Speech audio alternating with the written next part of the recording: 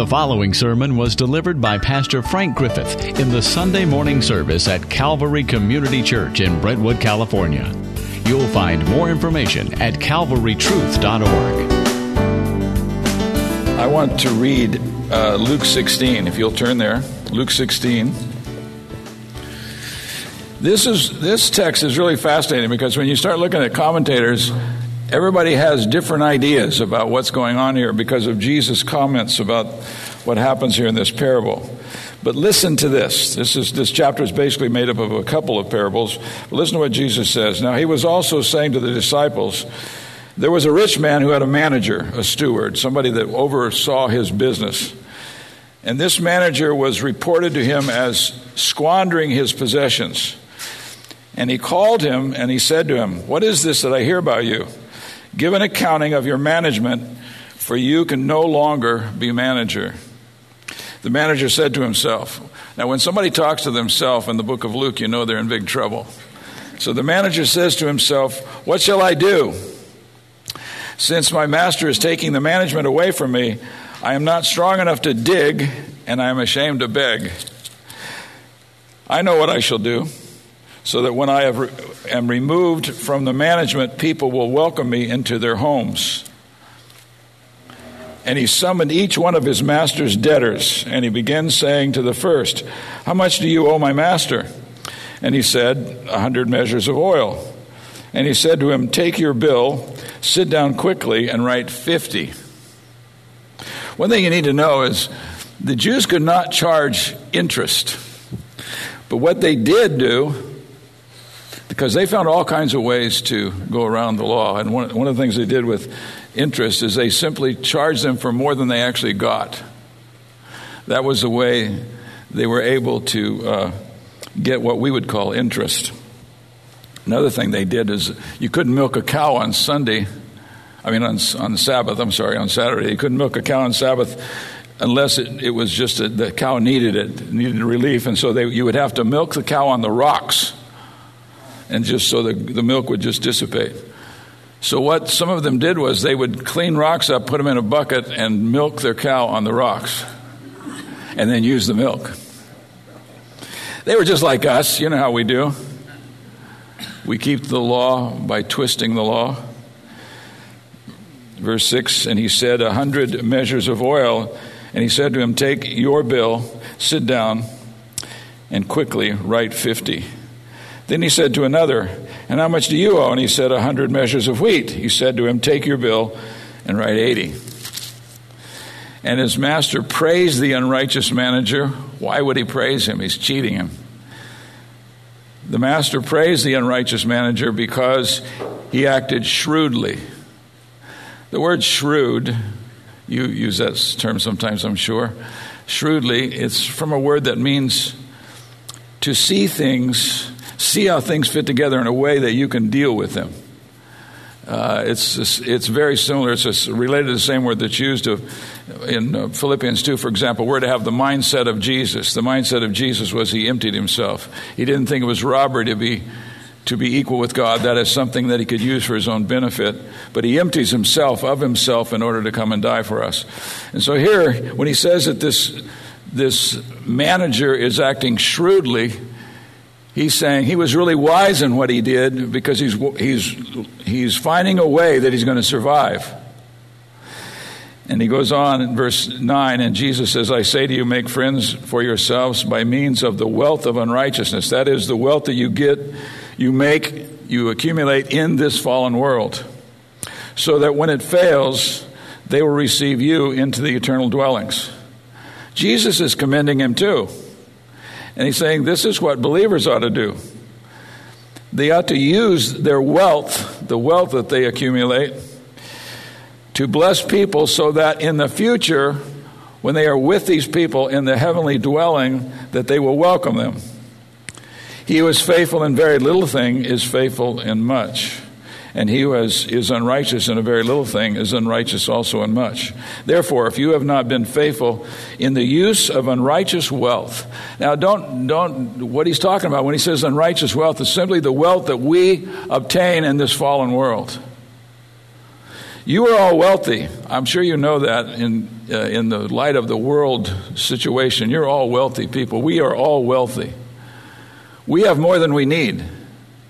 And so he says you should take this wealth and use it in this way. And he says, therefore, if you've been faithful in the use of unrighteous wealth, who will entrust you the true riches?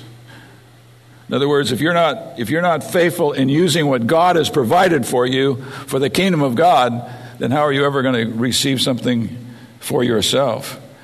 And if you have not been faithful in the use of that which is another's, who will give you that which is your own? No servant, by the way, everything you have belongs to God. We are stewards. We manage what we have because God is providing it for us. And if you don't believe that, just talk to some people who've lost it all of a sudden, through circumstances they had no control over. Because God's in control of this world. And so everything that we have, we are managers of it. We are stewards. In fact, this is one of the things in 1 Peter chapter 4 that Peter says that we ought to do, is because we're living in these last days, that we should be good stewards of the manifold grace of God. Which means we should dispense God's grace to people through the gift that he's given us. He goes on, verse 13, no servant can serve two masters. Now, servants often were owned by more than one person, but they only serve one master, which means only one person could be their master at any given time. For either he will hate the one and love the other, or else he will be devoted to one and despise the other. You cannot serve God and wealth. You cannot serve God and wealth.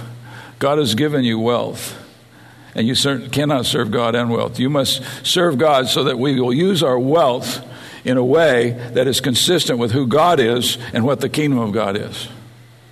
Now, the Pharisees, who were lovers of money, were listening to all these things, and they were scoffing at him. They were scoffing at him. And he said to them, you are those who justify yourselves in the sight of men, but God knows your hearts. That's scary, isn't it? God knows your hearts. For that which is highly esteemed among men is detestable in the sight of God. The law and the prophets were proclaimed until John. Now, what he means by that is the Old Covenant was in force through John. John was the last of the Old Testament prophets. So he says, the law and the prophets were proclaimed until John. Since that time, the gospel of the kingdom has been preached, and everyone is forcing his way into it. Now, what he's talking about is in both Mark and Luke, we are told that when John the Baptist came preaching, he was preaching the gospel of the kingdom of God. And when Jesus came preaching, he was preaching the gospel of the kingdom of God. I should say this again. I know I've said it over and over again, and I'm repeating myself, but I just want to drive it home again. We are in a present form of the kingdom. It's called the kingdom of God's dear Son. We live within this kingdom by faith in Jesus Christ. There's a future aspect of the kingdom that's coming. We pray for it. Thy kingdom come, thy will be done on earth as it is in heaven. There's a future form of the kingdom coming, but there's a present form in which we live. And this, he says, is what he preached. He preached the gospel of the kingdom. They should have been able to see that the kingdom had drawn near them because the king was right there. And the way he was living and ministering and teaching and preaching manifested the fact that he is the king. But it is easier for heaven and earth to pass away than for one stroke of the letter of the law to fail. Now, what he wanted them to understand is they were still living under the law of Moses. Even though he came preaching the gospel of the kingdom. Everyone who divorces his wife and marries another commits adultery, and he who marries one who is divorced from a husband commits adultery. You wonder, why did he put that there? Because it was the most neglected and broken commandment under the Mosaic law. They found 1,000 reasons within Judaism to break this commandment. A man could divorce his wife for just about any reason. If she burnt a meal, if she didn't look like the way he wanted her to look, any complaints he could divorce his wife. He could give her a certificate of divorce and send her away. Listen to what Jesus says in verse 19. He's going to give another parable. He says, now there was a rich man, and he habitually dressed in purple and fine linen, joyously living in the splendor every day. He was rich, and he lived like it, and he enjoyed his life. And there was a poor man named Lazarus who laid at his gate, covered with sores, and longing to be fed with the crumbs which were falling from the rich man's table. Besides, even the dogs were coming and licking his sores. That was his medical treatment. You see, that was the medical plan they had, and he experienced. So you have this extremely rich man who was enjoying his riches, and this extremely poor man who was just trying to survive. Now we learn more as we go on, and this poor man was a godly man who served the living God. The rich man was someone who did not obey the law of God. He didn't care for the poor as he was commanded to do. Now the poor man died and was carried away by the angels to Abraham's bosom. And the rich man also died and was buried. Now, I need to explain, what does this mean, Abraham's bosom? Well, in the Old Testament, under the Old Covenant, when people died, they went to a place that was a place of rest. Some believe it was in heaven. Others believe it was in the heart of the earth, because that's the way it's described. But they were not in pain. They were not in suffering. They were waiting for the day of resurrection. And it was referred to as Abraham's bosom. They were with Abraham, the believer. It goes on, it says, in Hades, and the unrighteous would go into Hades, or death, in the realm of death, and they would be tormented, waiting for the day in which they would be cast into the lake of fire. It's a horrible thought. In Hades, he lifted up his eyes, this is the rich man, being in torment, and he saw Abraham far away and Lazarus in his bosom. So he sees this poor man that he had totally disregarded, and he's in the presence of Abraham, awaiting the day of resurrection. And the rich man cries out and says, Father Abraham, have mercy on me, and send Lazarus so that he may dip the tip of his finger in water and cool off my tongue, for I am in agony in this flame. But Abraham said, Child, remember that during your life you received good things, and likewise Lazarus bad things. But now he is being comforted here, and you are in agony. And besides all this, between us and you, there is a great chasm fixed. In other words, you're getting what you earned. And he says, besides that, there is this great chasm fixed between us, so that those who wish to come from here to you will not be able, and that none may cross over from there to us. And he said, Then I beg you, Father, this is the rich man begging Abraham, I beg you, Father, that you send him to my father's house. If he can't come to me and give me any relief from this flame, then please send him to my father's house, to my family. For I have 5 brothers. Send him there in order that he may warn them, so that they will not also come to this place of torment. But Abraham said, They have Moses and the prophets. Let them hear them. Isn't that amazing? You have the Word of God. You have the Word of God. This rich man wanted him to send Lazarus to go talk to his brothers so they wouldn't come to this same place. He says they have the Word of God. But he said, No, Father, but if someone goes to them from the dead, if someone's raised from the dead and goes to them, they'll repent. And Jesus says, but he said to him, Abraham says to him, if they do not listen to Moses and the prophets, they will not be persuaded, even if someone rises from the dead. Jesus rose from the dead. We proclaim his message all the time to everybody that we can. Another man named Lazarus, remember, was risen from the dead. And what Abraham says is, if they won't listen to Moses and the prophets, they won't listen to somebody who's raised from the dead. The Word of God is alive and powerful and sharper than a two-edged sword. And he says, if they won't listen to this, they won't listen to anybody, even if he is raised from the dead.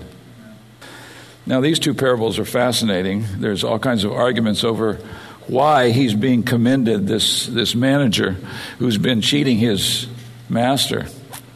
Some think what's going on, the reason he gets the praise, is what he really did was he simply removed his profit that he snuck into these bills and had them pay exactly what they should have paid his master. But there's no indication of that in the text. The point in the text is this, that this man was acting shrewdly. He was applying what he knew about the whole picture to this situation, that he needed to pave a way for him to be able to be taken care of. He was too old to dig and too proud to beg. And so he figures out a way to use the wealth that he has, or use the authority that he has in this situation, to pave the way so he would be welcomed by those who could welcome him into their homes and their businesses. He's trying to make a point here. The point is, we should use our money shrewdly as believers. Now you think what I'm talking about, you need to really make good investments so you can accumulate a ton of money. That's not what he's saying. He said we should use the riches we have to advance the kingdom of God. This is what happened on the day of Pentecost, if you remember. And it's what's been happening throughout church history.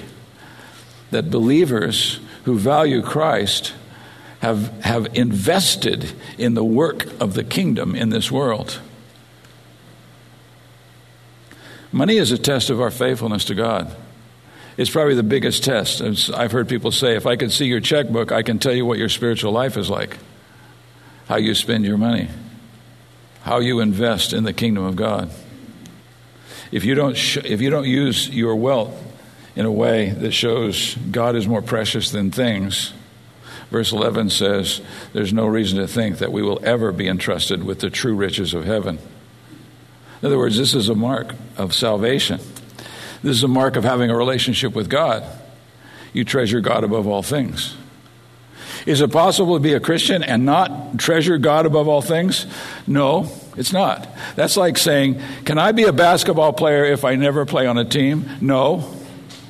You can be a guy who goes out to the park and shoots hoops by yourself, but you're not a basketball player. A basketball player is a team member. And a believer is someone who values God above all things. And it shows up in the way that he manages what God has provided for him. And if you notice, the Pharisees respond to this teaching with scoffing. And the reason is they're lovers of money rather than lovers of God. Now, they proclaim to be lovers of God. They saw themselves as the primary example of what a godly person was like. A person who worshiped the God of Israel. And yet they scoffed at this because they didn't value God above all things. They valued their treasure above God. And then Jesus tells his second parable, basically the same point. If we use our money as consumers instead of seeking every way possible to invest in the hope of others, then we'll be in a place of torment, a place that's separated from God. That's because that's evidence of no relationship with Christ through faith. It's one of the things that happens to us. It changes our value system. We begin to value God above all things, above all of our possessions, or all that we could possess. We value God. So how should this teaching affect us? First of all, we ought to understand that the Bible is really clear. If our love of money and things is so deep that the writings of Moses and the prophets of God do not change our values, then we will not be changed even if Jesus Christ should rise from the dead, which he did. We'll not receive him for who he really is.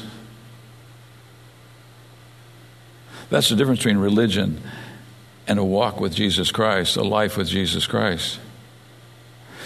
And so this reveals our heart has to be prepared to receive Christ for who he really is.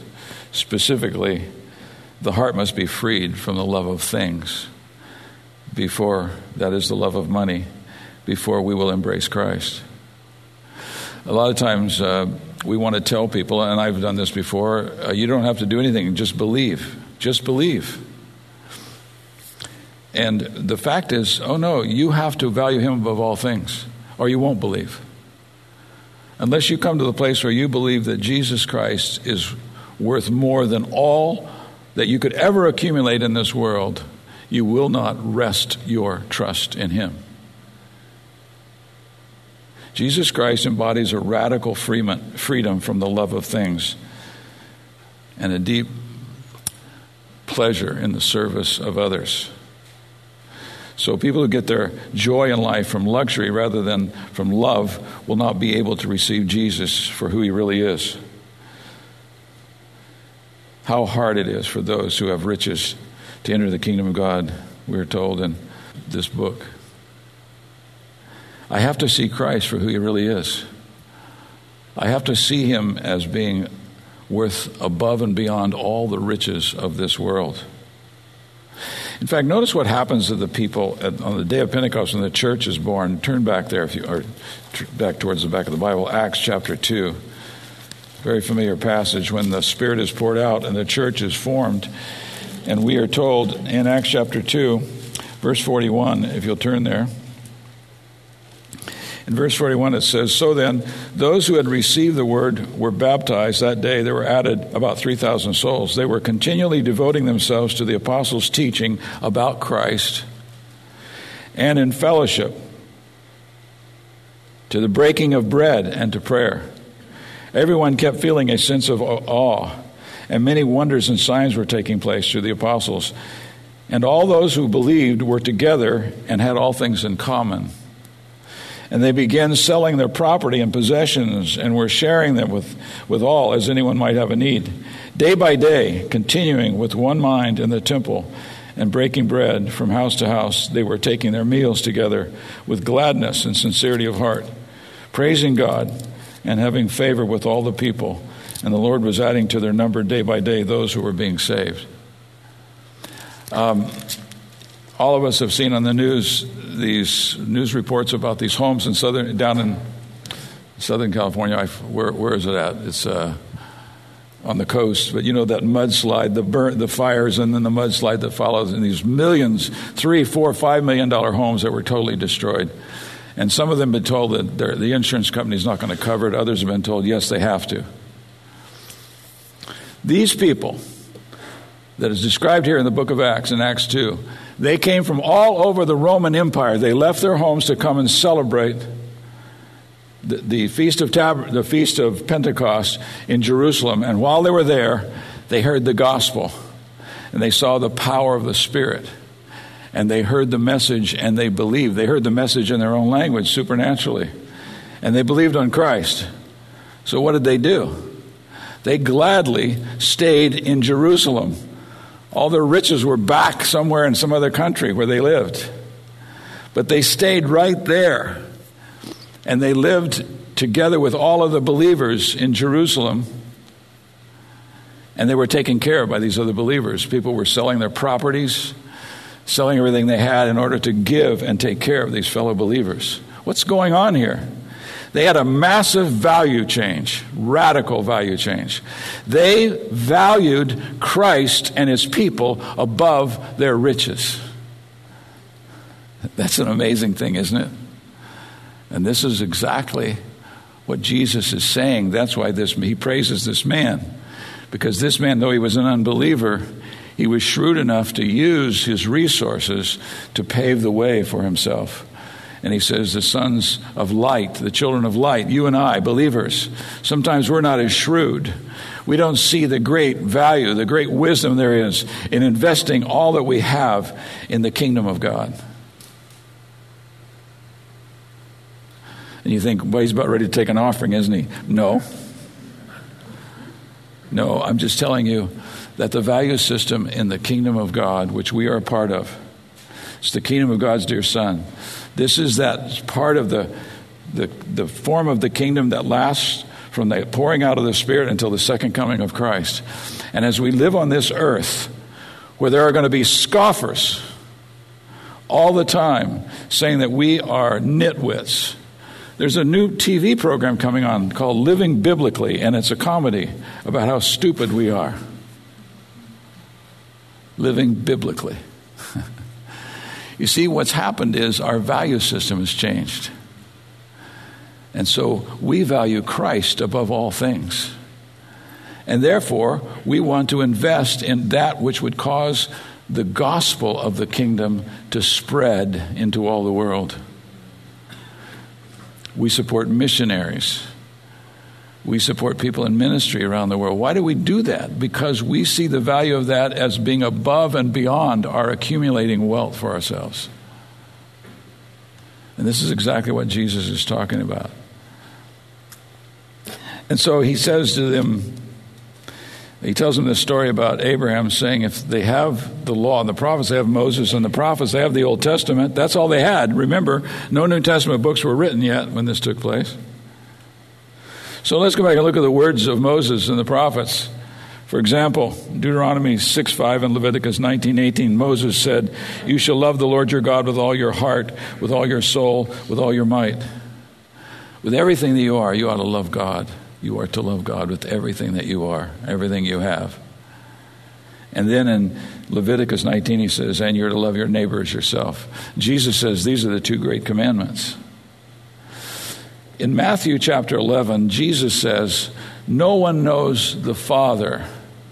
No one knows the Father except the Son. And no one knows the Son except the Father. Now, he did say, no one knows the Father except the Son and those to whom he makes him known. That's believers. See, the reason you're always going to be ridiculed for your value system is because those who have not come to know the Father don't see the value in knowing God. You do. You do, believer. You know what it's like to have the Father, to have your eyes open to the Father. I love that passage. I repeat it over and over again in 2 Corinthians 4:6 when he says that the God who said, let light shine into darkness is the one who caused the light of the glory of God to shine in the face of Christ into our hearts. Our eyes are open to the glory of Christ, supernaturally by the work of God. You see, Jesus is the one, we saw this last week, he's the one who came to seek and to save that which was lost. Over the last 25, 30 years, the church has gotten so sophisticated in America, we've come up with plans to win the world to Christ. We have these master plans of how we can go and reach unreached people groups. But what we've discovered is, what everybody's discovered who's been involved in this, God's in charge of this process. And he's the only one who can turn the heart. There was a very popular pastor who said about 5 years ago, and then he ate his words, he said, if I could find out what controls your heart, I could lead you to Christ. He thought, if I could figure out what it is that your heart loves beyond all other things, I could lead you to Christ. Sorry, only God can cause the light of the glory of God in the face of Christ to shine in their hearts. And so he has to work. And this is why, as we bear witness for Christ, we keep praying. We keep talking to God about people that we want them to come to know Christ, and then we share Christ. But we know that it's only if the God of the universe opens their eyes to the glory of Christ, the glory of God in the face of Christ, that we come to see the value of God. I told you about this guy in a class I was teaching. I was an extension of Master's College, and this young man started complaining about things that were going on in the church today, and one of them was the poverty gospel. Well, I'd never heard of that. I didn't know what he was talking about, and so I asked him. He said, oh, you know the stuff that Francis Chan and Mark Platt teach, that you got to be willing to be poor in order to follow Christ. He called that the poverty gospel. And of course, that's not what they teach. They don't teach you have to be poor to follow Christ. What they teach is you have to value Christ above all things in order to follow Christ. Because there's always going to be things competing in your life and in your heart for total devotion to Jesus Christ. What do you possess right now that is the apple of your eye? I woke up this morning at 1:30 because my wife is at the retreat. And so I wake up and I don't know what to do. I'm so disoriented. Where is she? And then I realized where she was at. And then I had to just get up and read the Word because I couldn't sleep. Well, we value one another. But we also I realize that my wife is a gift from God. And he's told us that we should love one another the way Christ loved us. Why do we do that? Because we value Christ above all things. And so what Jesus is getting at here is that we should learn to use the riches, the unrighteous riches, that is the riches we accumulate in this life, to invest in the kingdom of God. To invest in the kingdom of God. You know, that's the only sure, absolutely sure investment you could ever make. All of us have made investments in things that we thought were going to make us a lot of money, or at least a lot of us, maybe only dummies like me. But you finally come to realize, you know what? I have a very limited amount of money I can invest in anything, and I think I'm going to invest in the sure thing, the kingdom of God. I think I'm going to give all that I can to the kingdom of God, my energy, my resources, because nothing else will ever pay the dividend that this pays. My son, at my dad's funeral, my son sang a song called "Thank You for Giving to the Lord." I got to read you these words. You can imagine what I was like when he sang this song, because my dad discipled my son. He didn't call it that. He didn't know that's what it was, but that's what it was. He discipled him. He loved him, and he showed him how to walk with Christ and how to love people above things. This is how the song goes. I dreamed I went to heaven. You were there with me. We walked along the streets of gold beside the crystal sea. We heard the angels singing. Then someone called your name. You turned and saw a young man, and he was smiling as he came. He said, "Friend, you may not know me now." But then he said, "But wait, you used to teach Sunday school when I was only 8. Every week you would say a prayer before the class would start. One morning when you said that prayer, I asked Jesus in my heart." Now that sounds a little hokey to some of us, but let me tell you something. That's exactly what happens. People give themselves, invest their lives and their resources in the kingdom of God, and God does powerful, glorious, wonderful things in the hearts of people. They turn to Christ and experience eternal life. That's what had happened to my son. I remember when he got saved, he was about 6 years old. We went out to play basketball with the Fernandez brothers and a bunch of guys down at the high school. And all the way there, I'm talking to him about the gospel. I'd been on this kick because I heard J. Vernon McGee talk about how he used to share the gospel with his daughter every time they were together, every single time. If they were driving somewhere, he would always talk to her about the gospel. And he said, after she got saved one time, she said, "Dad, I am a believer. Why do you have to keep telling me this?" And he said, "I told her because I want to make sure it's the most important thing in all of life." I heard a youth pastor complaining the other day about the fact that one of the big problems we have in churches is youth pastors find out that parents think that they're going to be the ones, that the youth pastor is going to be the ones who disciples their children. And so they just kind of check out. And he talked about the folly of that you're in the place of influence. You are in the place of influence in your children's life and your grandchildren's life. And you have the gospel. Can they see that you value Christ above all things? Can they see that in us? The last little verse here says, "Little things that you had done, sacrifices made, unnoticed on the earth, heaven now proclaims. And I know up in heaven that you're not supposed to cry, but I was almost sure there were tears in your eyes." As Jesus took your hand and you stood before the Lord, he said, "My child, look around you, for great is your reward." There's nothing more important in your life than influencing people for Christ. There is nothing else you could ever do that has that value. It is the greatest value in all of life. My grandfather, my dad's dad, died before I was born, long before I was born. He died when my dad was 15 years old. But I've read all these things about him that my grandmother wrote when he died. And one of the things was, he was an example of a follower of Jesus Christ. He was a preacher of the gospel. And he loved his children with the love of Christ. And they had no doubt at all that he valued Jesus Christ above all things. And he made them want to live that kind of life. My dad didn't get saved till I was 14. And he became a believer. And then he was a changed man, and all of a sudden, all that stuff. He'd always been tender-hearted, but all of a sudden, He told me that at this particular time when he came to Christ, he had heard the gospel preached, and he came forward and knelt and repented and received Christ. And he said, what happened was, for the first time in my life, I realized that Christ died for me. I knew that he died for the world. I knew he died for people, but I never took it personally. But that day, the Holy Spirit drove this truth so deep in my heart, I could not sit still. I had to go to him and receive him.